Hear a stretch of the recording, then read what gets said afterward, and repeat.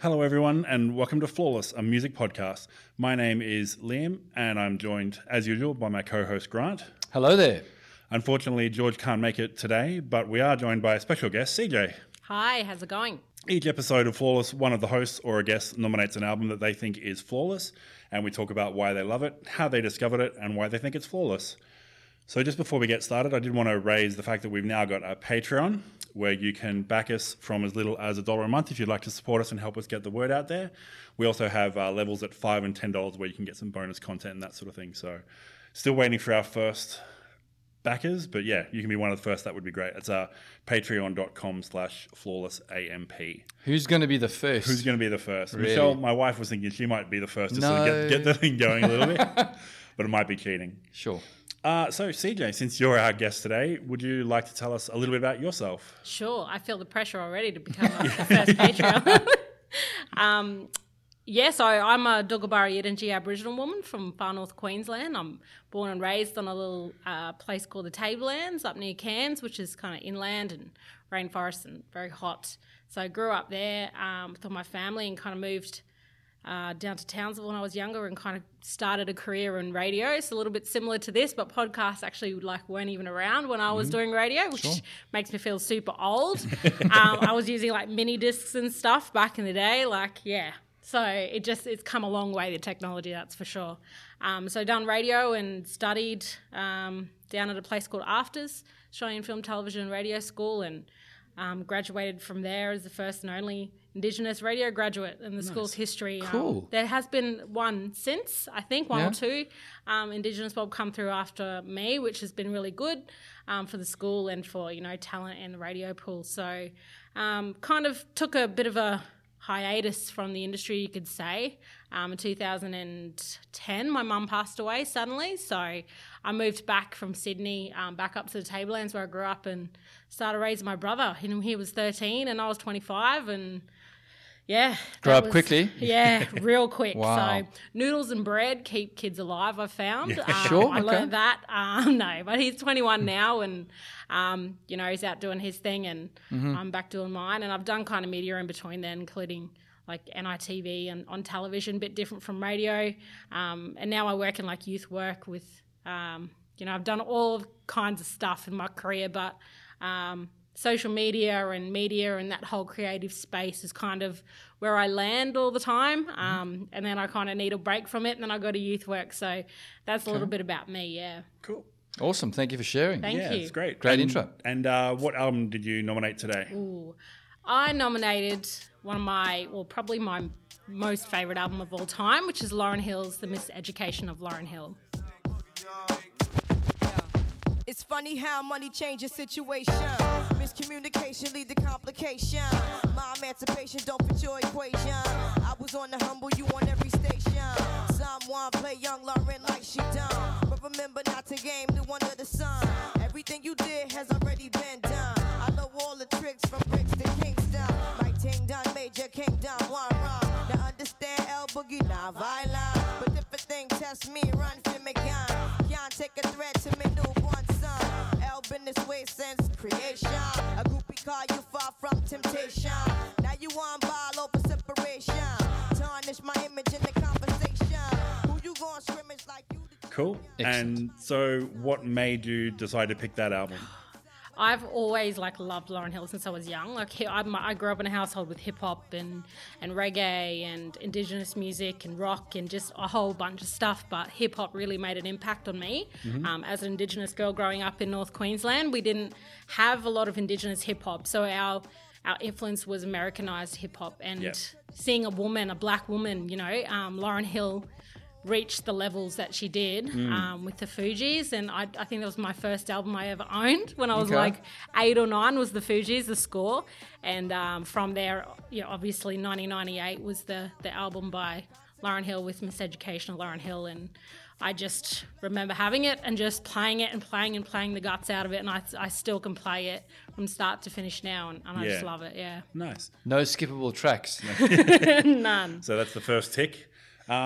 So The Miseducation of Lauryn Hill is the debut solo album for her and also so far her only Well, she did that MTV album. So it's her only other studio album, and then she did a MTV Unplugged. She did do album as Unplugged, well. which is also a good album. But to me, I think like Miseducation is just like a solid album that has stood the test of time. Mm-hmm, Like it hasn't wavered, and like 20 years on, you know, it's still like amazing. So Yeah. I this is off track, but I knew she'd done the MTV thing, but I didn't realize she basically used that to release an entire second album worth of songs. So she went on MTV Unplugged and didn't play anything off this album at all. It was all new material. Okay. Which is obviously like the whole point of MTV Unplugged is, we want to see people do their usual songs but in a different way. And she was like, nah, screw that. Not me. And then spent a lot of time between songs as well, just doing spoken words and talking stuff as well, which is also a lot of talking, really unusual as well. It's just like, no, I've got a story to tell in this album, I'm going to tell it. Yeah, a big story. And it just flowed, like the MTV stuff, you know, it was up and down, it was crazy. But she never was that type of artist to be in a box, and she still kind of isn't. So, that's another big draw piece for me. Yeah. So it was released on August the 25th, 1998, and on Rough House Records and Columbia Records. And yeah, it's her debut, which is like, it's a stunning debut, even though she's done 2 albums with the Fugees as well. It was still, it's an amazingly confident and just self-assured debut album. Just no queer, no qualms, no, just like, here I am, here's the whole of me. It's just putting myself out there right from the start. Yeah, and the lyrics and the production behind it, you listen to it and you're like, for a first time, you know, album for somebody, and especially coming out of the Fugees, you know, her and the Fugees kind of broke up for a bit and she was very unstable. No one quite knew what was going to happen, and then she just dropped this album, and it's just so flawless. And you look back and you can like, I just chucked that in there. You can look back and actually pick up, you know, bits of it even now. Like I was listening to it earlier today to, you know, come on here and have a yarn about it. But even now I'm like, oh, wow, like there's no artist now, like female artists, hip-hop industry that is at that level still.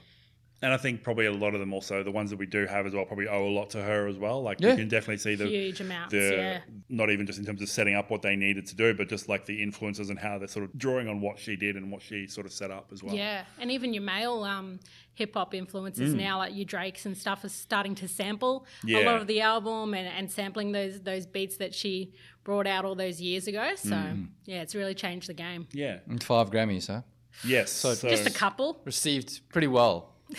You could say. So at the 41st Annual Grammy Awards, Miseducation earned 10 nominations and won 5 awards, making her the first woman to receive that many nominations and awards in one night. So she got Album of the Year, Best R&B Album, Best R&B Song, Best Female R&B Vocal Performance, and Best New Artist. Yeah. Which is just, obviously, she just kept going back up on stage and going, I can't believe this is happening. It's just blowing should have her just away. stayed behind the curtain, just chilled out. You'll be back. Yeah. So, Grant, all the way over in South Africa. All the way over in South Africa. Had you heard of Lauryn Hill? We ask Grant this every time. Yeah, because it's totally different. Well, it just to see how music has hit the planet so different and what influence artists have had, I'm interested to hear as well. Yeah. Well, look, 1998, as we mentioned in previous podcasts, wasn't the best year for me at all. Yeah. But this, I actually vividly remember a couple of singles off this one that I was bopping to in Everything is Everything, and of course That Thing certainly made it to the horrific dives that I used to frequent around the Eastern Cape of South Africa. So I certainly had heard the album, not end to end then, but listening to it now, it's timeless. You go, whoa, geez, that it still resonates, I suppose, as an album. So. It made it, and I heard a couple of the songs. There you go. Nice, yeah.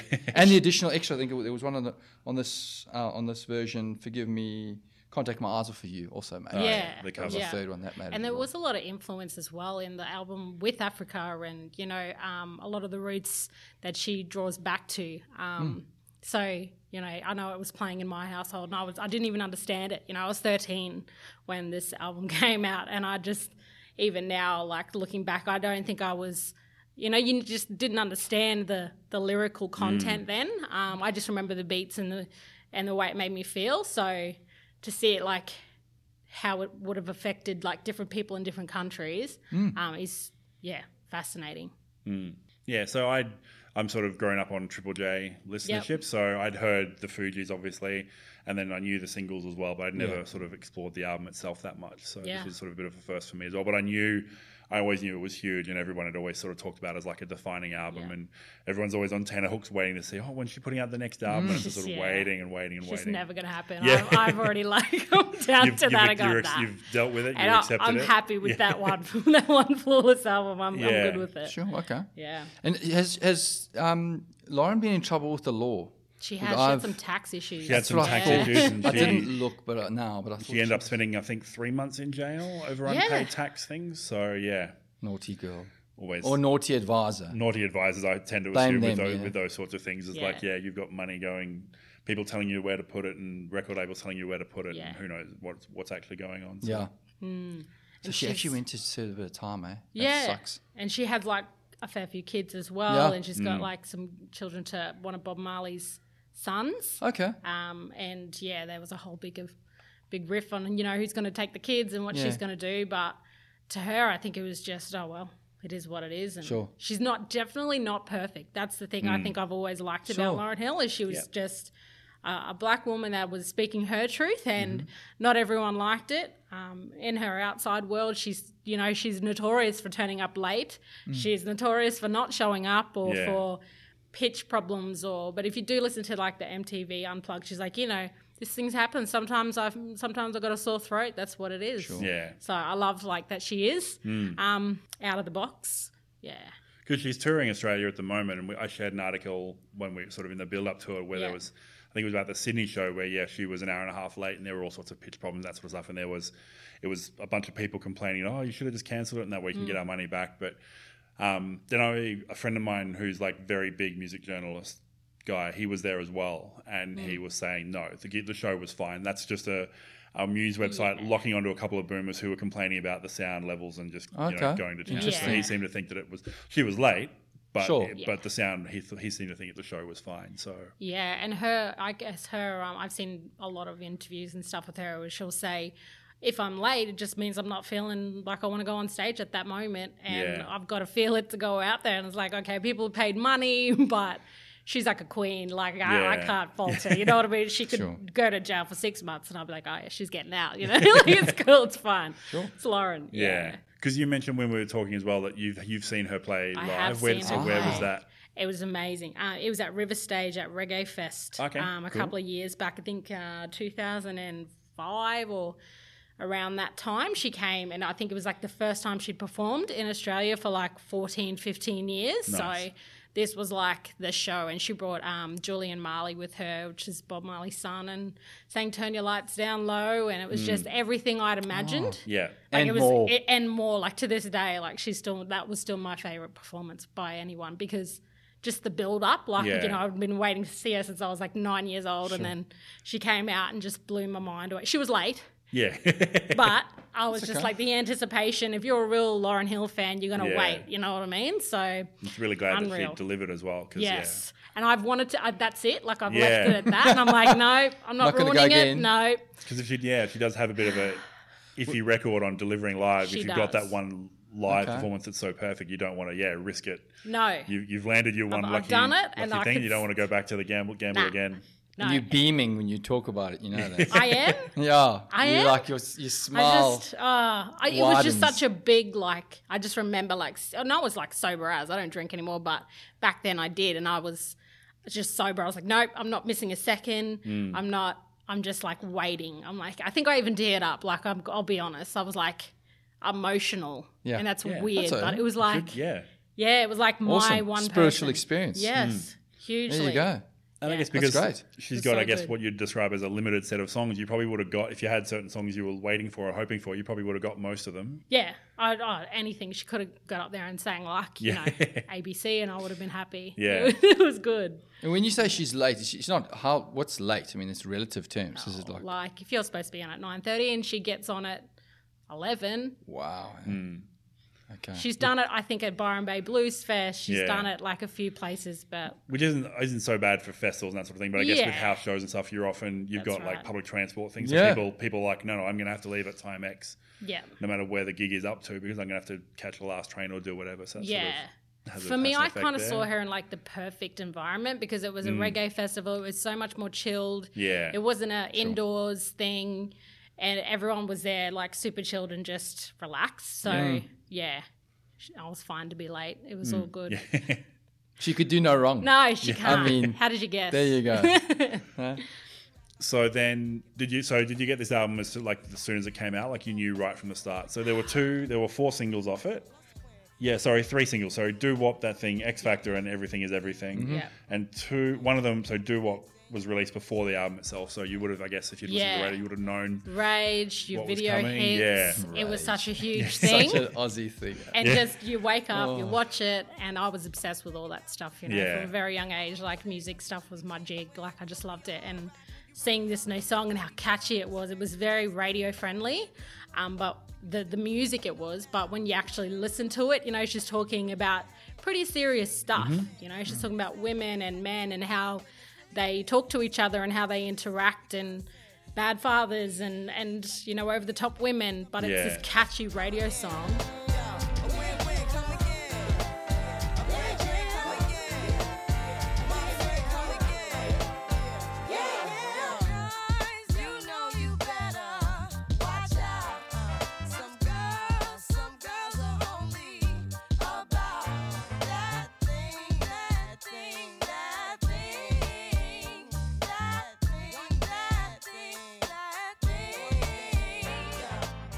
Growing up, I was like, oh, this is awesome. What's this album? When's it dropping? So I had the hard CD. Yeah. Yep, still got it. Not Nice. a scratch on it. I know, it's just red. It's pathetic, but I love it. No. Yeah. I just love it, yeah. Cool. So did you were any of your family members into music as well? Were they all listening to it as well at the time? Yeah, or? my mum, she was a massive, music fan. She wasn't huge into hip-hop until, I guess, because that era of hip-hop really didn't take off till, the late 80s, you know, in Australia anyway. Late 80s, you know, early 90s. So I was listening to a lot of Warren G and your Dr. Dre's and your Tupacs and Lauryn Hill, and I probably shouldn't have been. And she was... On reflection. In reflection, yeah. I listen to some of the songs now and I'm like, oh, this song still goes. And then I like, oh, why was I listening to this?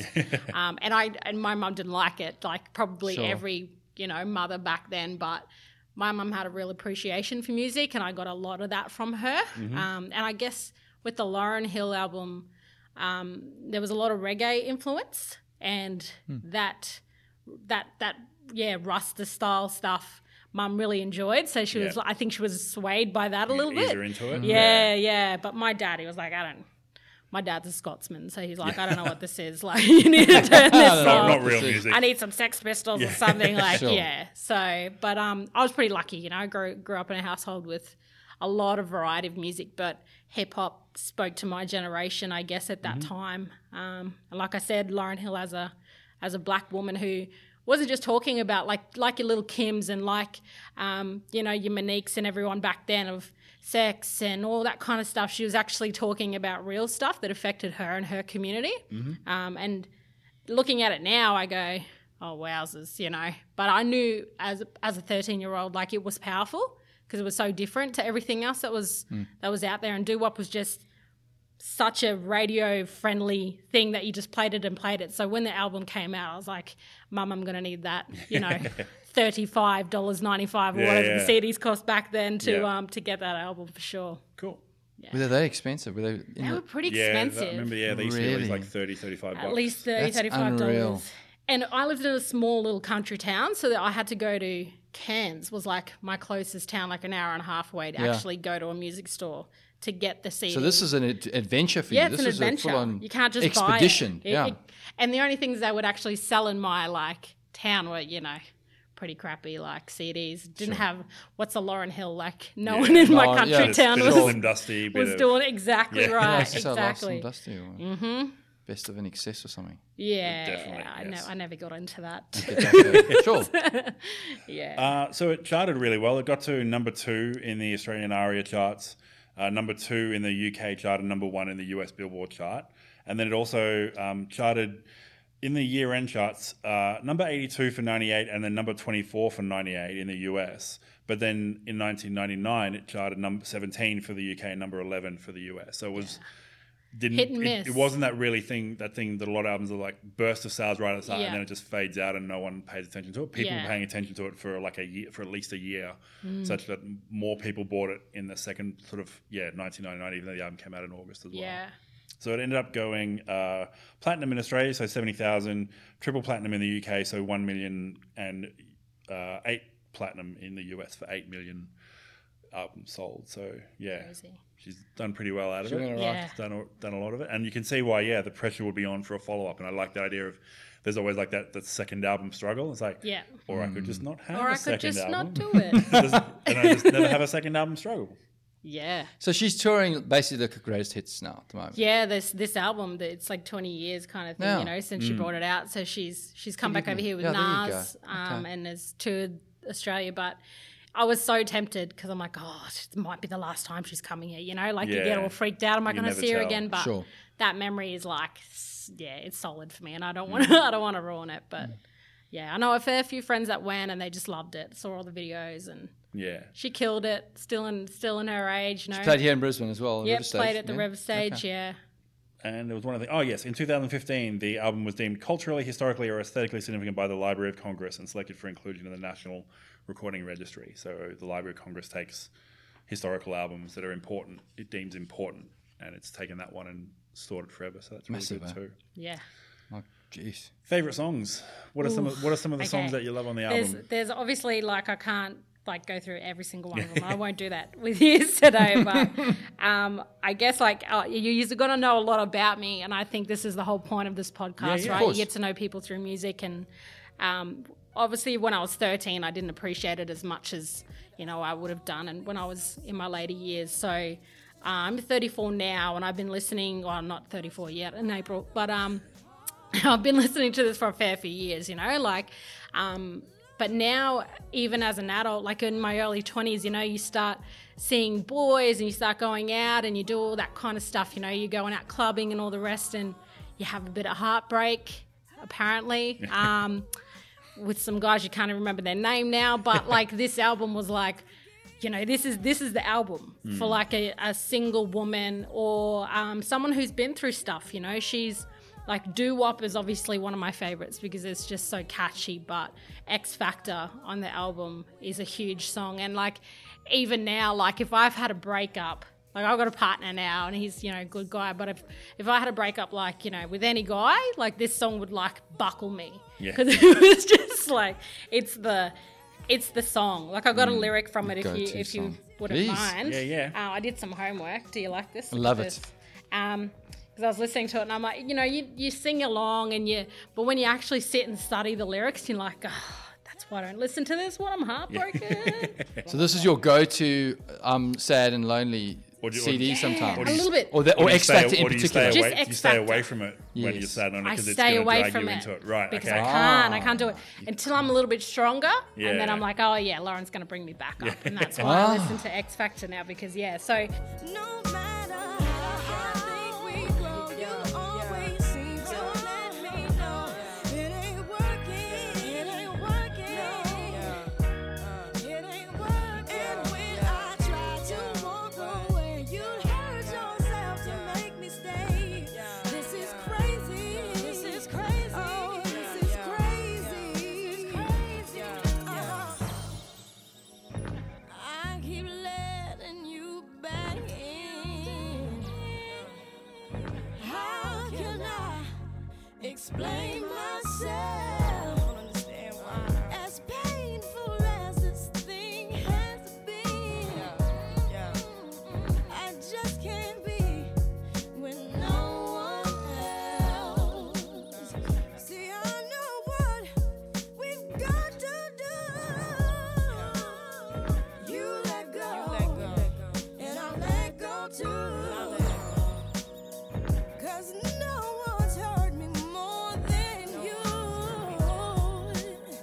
and no one ever will. No matter. just put the daggers in, that's rough, And then twist it. 21 with a broken heart, go easy. So Lauren, so I stay away from that song, but it's got some really it's a really deep connection. You can see that when she's actually having this song when she's singing it, she's obviously had like full heartbreak, you know, to be able to go, and it's so relatable to like anyone that's ever, I guess, had a relationship or any sort of heartbreak, you'd get it. So that's probably one of my favourites.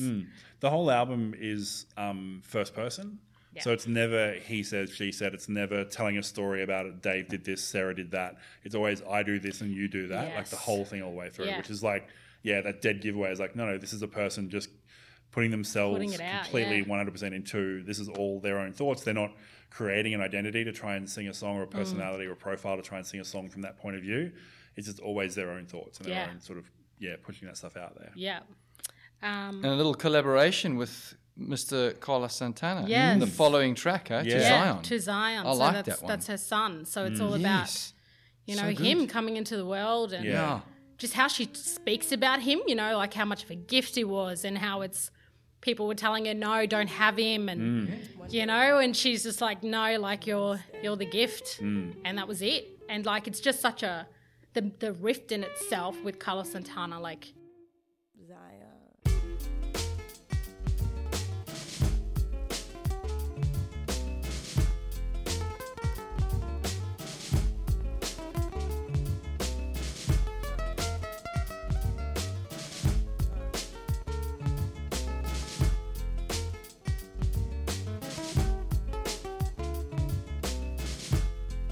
Unsure what the balance held, I touched my belly overwhelmed by what I had been chosen to perform.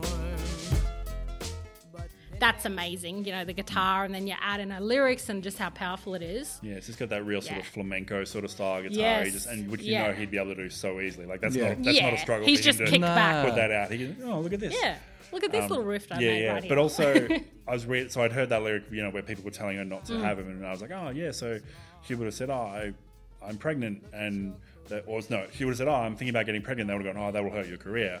But then I was reading a thing today that said it was actually after she was pregnant that they were telling her literally to get an abortion. Yeah. It's like, no, this kid is going, and I just, that blew my mind that you could think that was an appropriate thing to say to another person. Like, no, this thing that you're obviously clearly invested in is going to ruin your career. Like that just seems atrocious. Because she did movies as well. You know, she did Sister Act. Was it 2? Sister Act 2? I think it was 2, yeah. Yeah.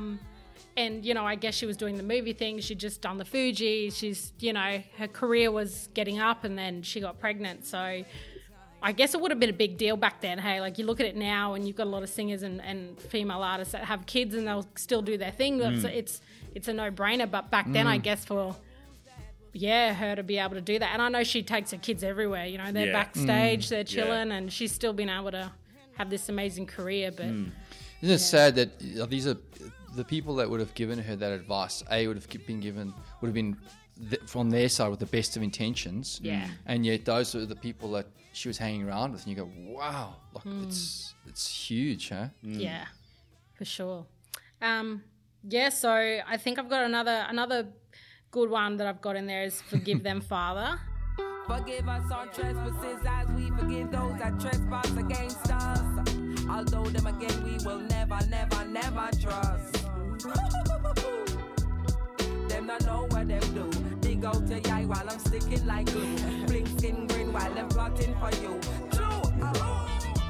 forgive them, Father, for they know not what they do. Me, I'm telling them not know. Forgive them, Father, for they know not what they do. For real, them not a clue. Because the album's not just about heartbreak, it's about, you know, retribution and strength and a real look at life, really, from love to hate to everything. And Forgive Them, Father's got that real reggae influence, and in that she's got some pretty powerful lyrics, you know, using Bible verses. Forgive them, Father, for they know what they do. And the way she puts her spin on that and then is able to flow, it's just her flow, like it's not like anybody else's. No. Yeah, like you can look at female hip-hop artists now and even they can't come close to her, you know. And is she quite religious? Because there's like quite a few themes I thought going through there. Yeah, she's got a bit of that Zionism stuff going on. She's got, I wouldn't say she's like a full out Christian. She's got a bit of like everything that's going on, you know, but she definitely has the roots of reggae and that whole Rasta feel and about, how their type of religion, if you could say that. Sure. Yeah. So that song is definitely, but she does, you know, go through how God is great, and she will talk about the Bible and all that stuff, which is something that I didn't grow up with. I'm not religious at all, but I can look at the lyrics in like Forgive Them, Father, and it's about, you know, these people that will do you over. They'll be your brothers, they'll be your sisters, they'll be the closest ones to you, and forgive them for they know not what they do, you know? Like, it's, to me, I found a lot of healing in that song. Yeah.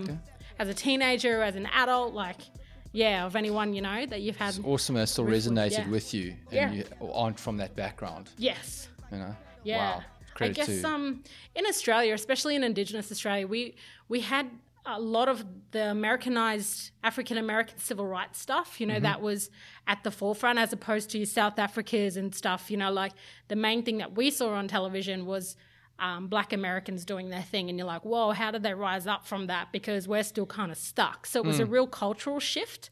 And to be able to see, like I said, a Black woman come up out of that and she's succeeding, it was like, I've not seen that. You know, this was, for me, that was she was a real inspiration. shining light. Yeah.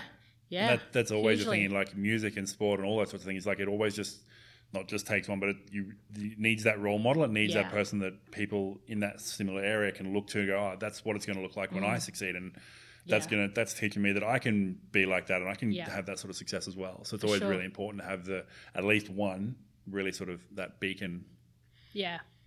And I think with Lauryn Hill as well, a lot of her visuals, like she was releasing the videos and stuff at the same time, and you know, she'd show like the 60s style influence with the American rights stuff happening, but then, you know, in everything with the song Everything Is Everything, you know, she's got the record. I don't know if you can remember the film clip, but it was like the city was like she was on a big record and it was going around. It was actually really cool visual. Like, and she does kind of two worlds there and just has that real street style about that song. So every song is very unique and very different. Some are more meaningful, some are very just about culture and where she grew up and the things that were happening. So, I guess it kind of resonated to me more so growing up, obviously not in the street, like I'm not growing up in, you know, concrete jungle. I was growing up and there's fields around me, but it was just something about her and the way that she spoke to me as a 13-year-old. You know, it was just, I still can't pinpoint it because it was just so powerful. And of course the whole thing is tied to a bit of a framing device as well around there's a teacher basically having a conversation with students. So Lauren got poet and politician Raz Baraka and a group of children into the living room of her house and basically had them play out a role of like a teacher putting things up on the blackboard and talking to them and Tell me what love is about. Tell me what love is. Tell me about love songs. And that's that intro part as well as like where he's going through all the names on the list and then it's her name put in there so you can sort of, I guess her thing is, maybe she didn't go to school that much, but she learned a living out of school and that sort of thing. So I really liked the intro. I thought it was good. Yeah. And it's really cute because then it's like it'll bring you back between tracks. You know, there's a school bell and it's a visual when you're listening to it, you know, kind of like a podcast, you're telling that story. And she does that with these kids and what love means, and then she'll tell her version then of what love means in the next track, you know. Yeah, I love that. It was really big back then too, wasn't it? Like in the late like 90s. Like 90s hip-hop was framing devices. It was also, and skits, framing devices and skits was the things was, Was it LA Riots? Was this come out, what was happening in America that was, you know, that lent so much prevalence to Lauryn Hill, I suppose, because just before that would have, you know, Whitney would have been, 8 years before that or a little while before that. Was there other stuff that was going on within the US that specifically were like big moments?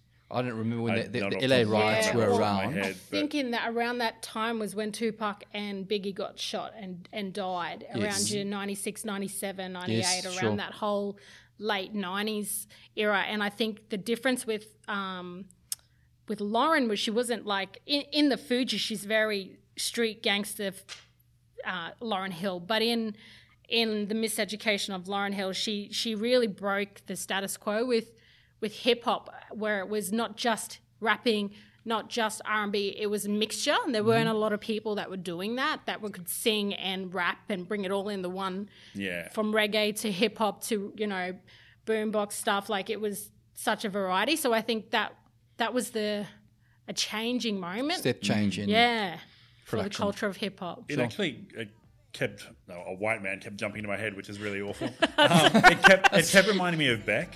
In that he just took all the bits of things that he saw that he wanted, and then most people would have gone, you can't jam those together, and he just went, no, I can jam them together. And that's exactly what, like the flamenco guitar, and then in Lost Ones, where it's like it's hip-hop and it's Jamaican reggae stuff. Yes. And then suddenly this noodling little guitar line drops in out of nowhere, and you just go, oh my God.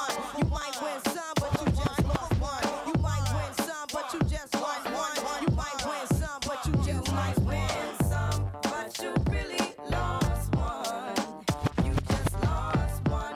It's so silly. How come when it's all done, did you really gain from what you done?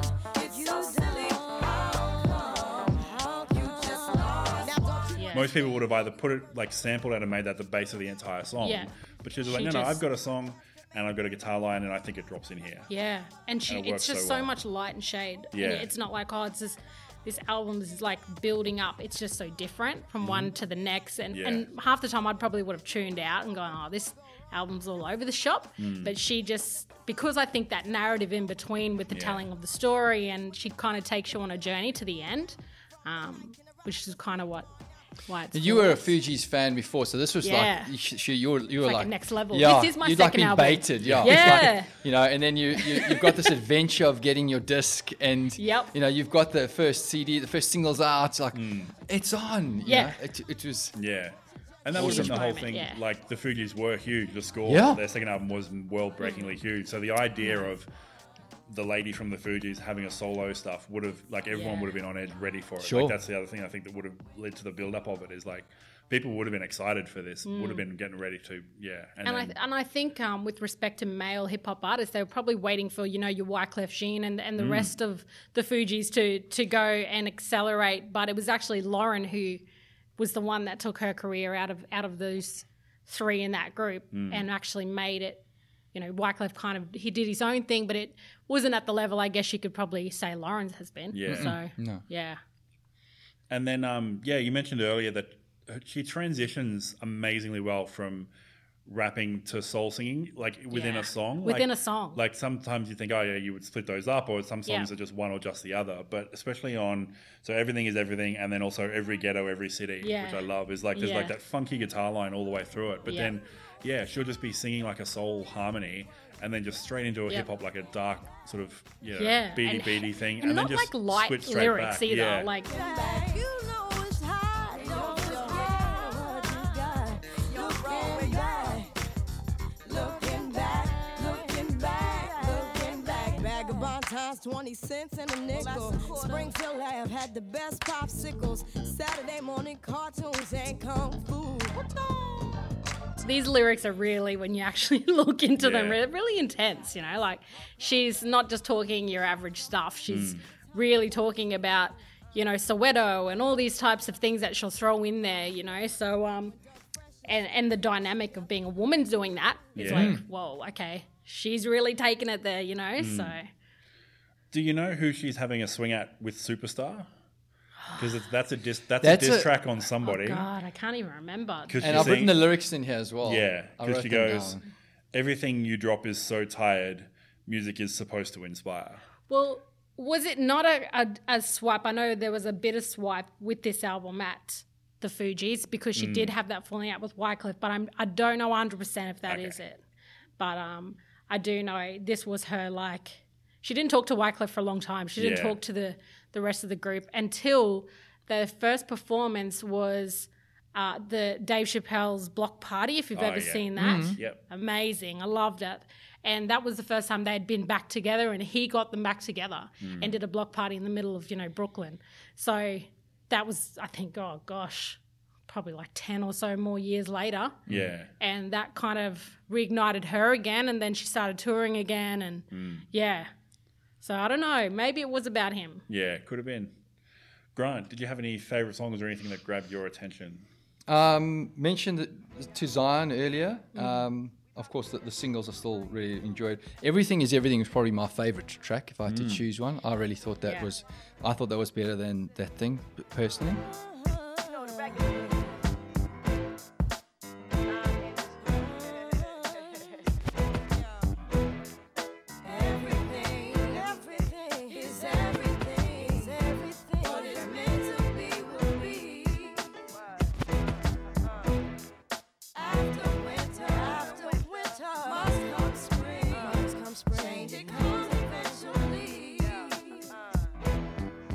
Interesting to hold it to the end as well. Like often you front load some of your biggest singles and well-known songs, but yeah.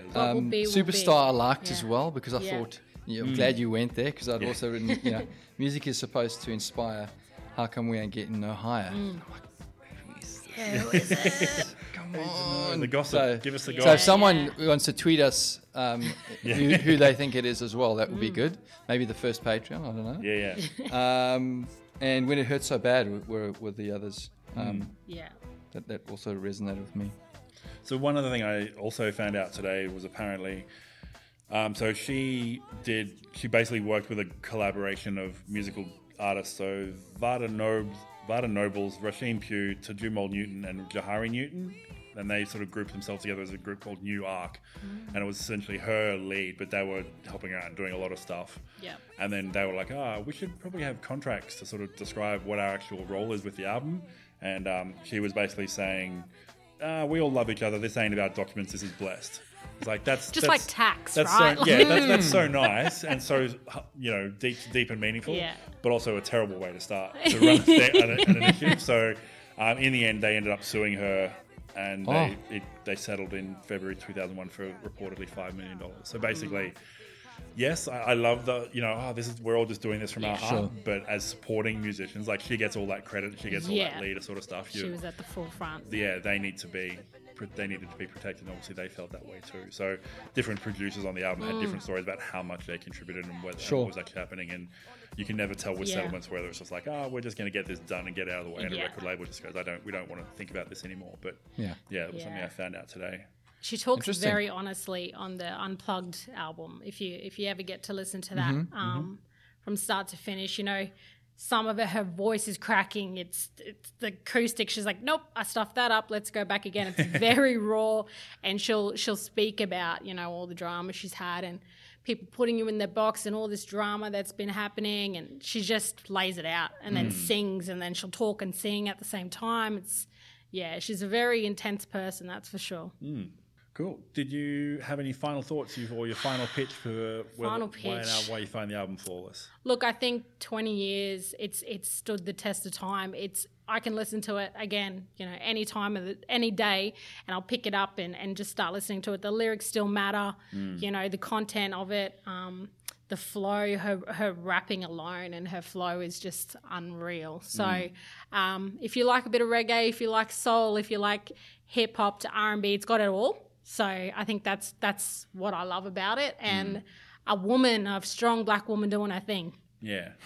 One thing I forgot to mention is even on the really hip hop songs, except for maybe Everything, they're not sample based. It's still instrument based. It's still drum and guitar, and it'll have a beat, but it's not like a beat like most dudes do, where it's like really heavily sample based behind it. This was more like an instrument based behind it, which I thought was interesting. Yep. Although having said that, you do and have skipped tracks. I have skipped tracks because of a broken heart. Because of the broken heart, yeah. Otherwise, sensational. Sensational. Sure. And it's a real mood album. When you're feeling in a certain mood, you go, I'm not feeling this mood today, and you can literally have like 6 moods listening to this album, and it's really like, on that day I'm feeling really happy, so I'm going to play doo-wop, and then I don't want to play X Factor today because I'm not in a chill mood. Sure. So, yeah, I have skipped only for the mood reason. No, that's fine. But it's good for the listeners and for everyone. I think it was a great declaration, and a testament to how much the lyrics have affected you and the music's affected you. I think it's great. So thank you for that. Thank you. Sure. Grant, thumbs up or thumbs down on Miseducation being flawless? I'm going to go thumbs down. Okay. Would you like to tell What's us? thumbs down? Tell me what thumbs that down is. Thumbs up. means no good. Thumbs up okay. means It's flawless? Yeah, flawless, yeah, okay. according Thumbs to down me. is- You said thumbs down. down. Not I've got flawless, thumbs down. unfortunately. It's a brutal system here. So far, there's only been Realise two it. in 25 albums that have been unanimously You're, flawless. Oh, you're the really? first guest Okay, you're the cool. first guest who we've told in advance that we do this at the end of the podcast, and it can be really terrifying for some people when Oh, no. they get to the end and go, "Wait, you're judging me now?" Wait, Oh, we did got- we not tell you about that? it's Sorry. going around, yeah. Well, you're not a 13-year-old, girl. Girl, so- from expect you North to- North Queensland, That's absolutely. right, And very I was going different. through my bad time as well. Actually, that time it was a bad, Yep. worst year of my life. Oh, no. But so no, it was awesome for a walk down memory lane. Even looking at the cover, I was like, yes, look at this. I remember this the album artwork from and- yeah. But it's probably because it was, you mentioned the range of 6 emotions through the Yes. album, and that's not really me in and of myself. Not men in general, right? Like, Sure. Is that a bad If we got a stereotype, sure. Women, we can have maybe. 6 emotions in an hour, yeah. Yeah, but I enjoyed the listen. Great album. I can see why. I mean, 5 Grammys and the 12 nominations speak for themselves as it being a really awesome album. But for me, I got to say, thumbs down. Liam, over to you. What are your thoughts on it? I'm also going to have to give it a thumbs down, unfortunately. I loved all the hip hop stuff and a lot of the reggae stuff. I really loved. The framing device with the kids in the schoolroom didn't do anything for me. It was Really? really weird. I didn't normally like clever framing devices where, like you said, they do a thing and then she goes on and sings her thoughts about it. That would be right up my alley. But for some reason, it just wasn't working for me this time. I don't know what it is. The other thing is the slower songs, like the really soul songs. That stuff in general is not my jam at not your all. deal. So I'm really happy to be doing this sort of stuff. So we did Solange as well, and she was in a similar sort of space. And Yeah. I'm really happy that people bringing these albums to me and telling me these are the really good ones, but it's just not. if it's not didn't your hit genre, for me. hey, it's So, not which your is genre. completely fine, and not Yeah. everything has to be like I said Sure. last time. Not everything has to be for me. That's fine. But yeah, so like the When It Hurts So Bad, I didn't really get into, and then the Nothing Even Matters with D'Angelo. That's a just very slow song. really slow. You've and got to be like chilled to listen yeah, to yeah. that. Which is, but like Superstar is really, really slow as well, and I really love that song. So I don't know whether it was just because Yeah. the subject matter of the song I really liked, whereas Nothing Even Matters. It was I a just, subject matter, yeah. I quite like both of them. But yeah, the Maybe Nothing you were Even Matters. I just heartbroken. couldn't. That's why you had yeah. to skip it. there you go. Yeah. But yeah, I could totally tell why, and it definitely stands up. Like it doesn't sound like it was released 20 years No. ago. You No. could release it tomorrow, and it would. If Correct. anything, it might be bigger because like that kind of hip hop and that kind of soul stuff is way bigger now than it probably was 20 years ago. So it would probably even do better now than it did back then. So I'll take that. yeah, That's a very excellent point. When I put it on, I thought this is timeless. You don't know this is from '98. Are you serious? yeah. Yeah. Like wow. But the hip hop stuff is amazing. Like the first time I was listening to it with Lost Ones, where she just breaks straight into that rap right at Yeah. the start. I was like, whoa, this is really cool because I thought she was more of a soul and Yes. R&B artist than a rapper, and so Yeah. to hear her just break into that straight away was really good. And all those parts of the album I really liked, but not enough to give it flawless, unfortunately. All goods. But yeah, thank you very much for nominating it. And Nice to you. talk about it. yeah, Yeah, it was Yeah. really, Really, good. And thank obviously you. It means a lot It's to good. you as well. Thank Good you for trip sharing. down memory lane. Thank Good. you. So we want to thank everybody for listening. We have a Facebook, a Twitter, and an Instagram. We are Flawless AMP on all of those, so you can join the conversation, share or like our posts, or give us a rating. Every little bit helps us find more music lovers like yourself. And as mentioned, we also now have a Patreon at patreon.com/flawlessamp. If you would like to back us, please check that out. Other than that, thanks again for listening, and we will see you next time. Cheers.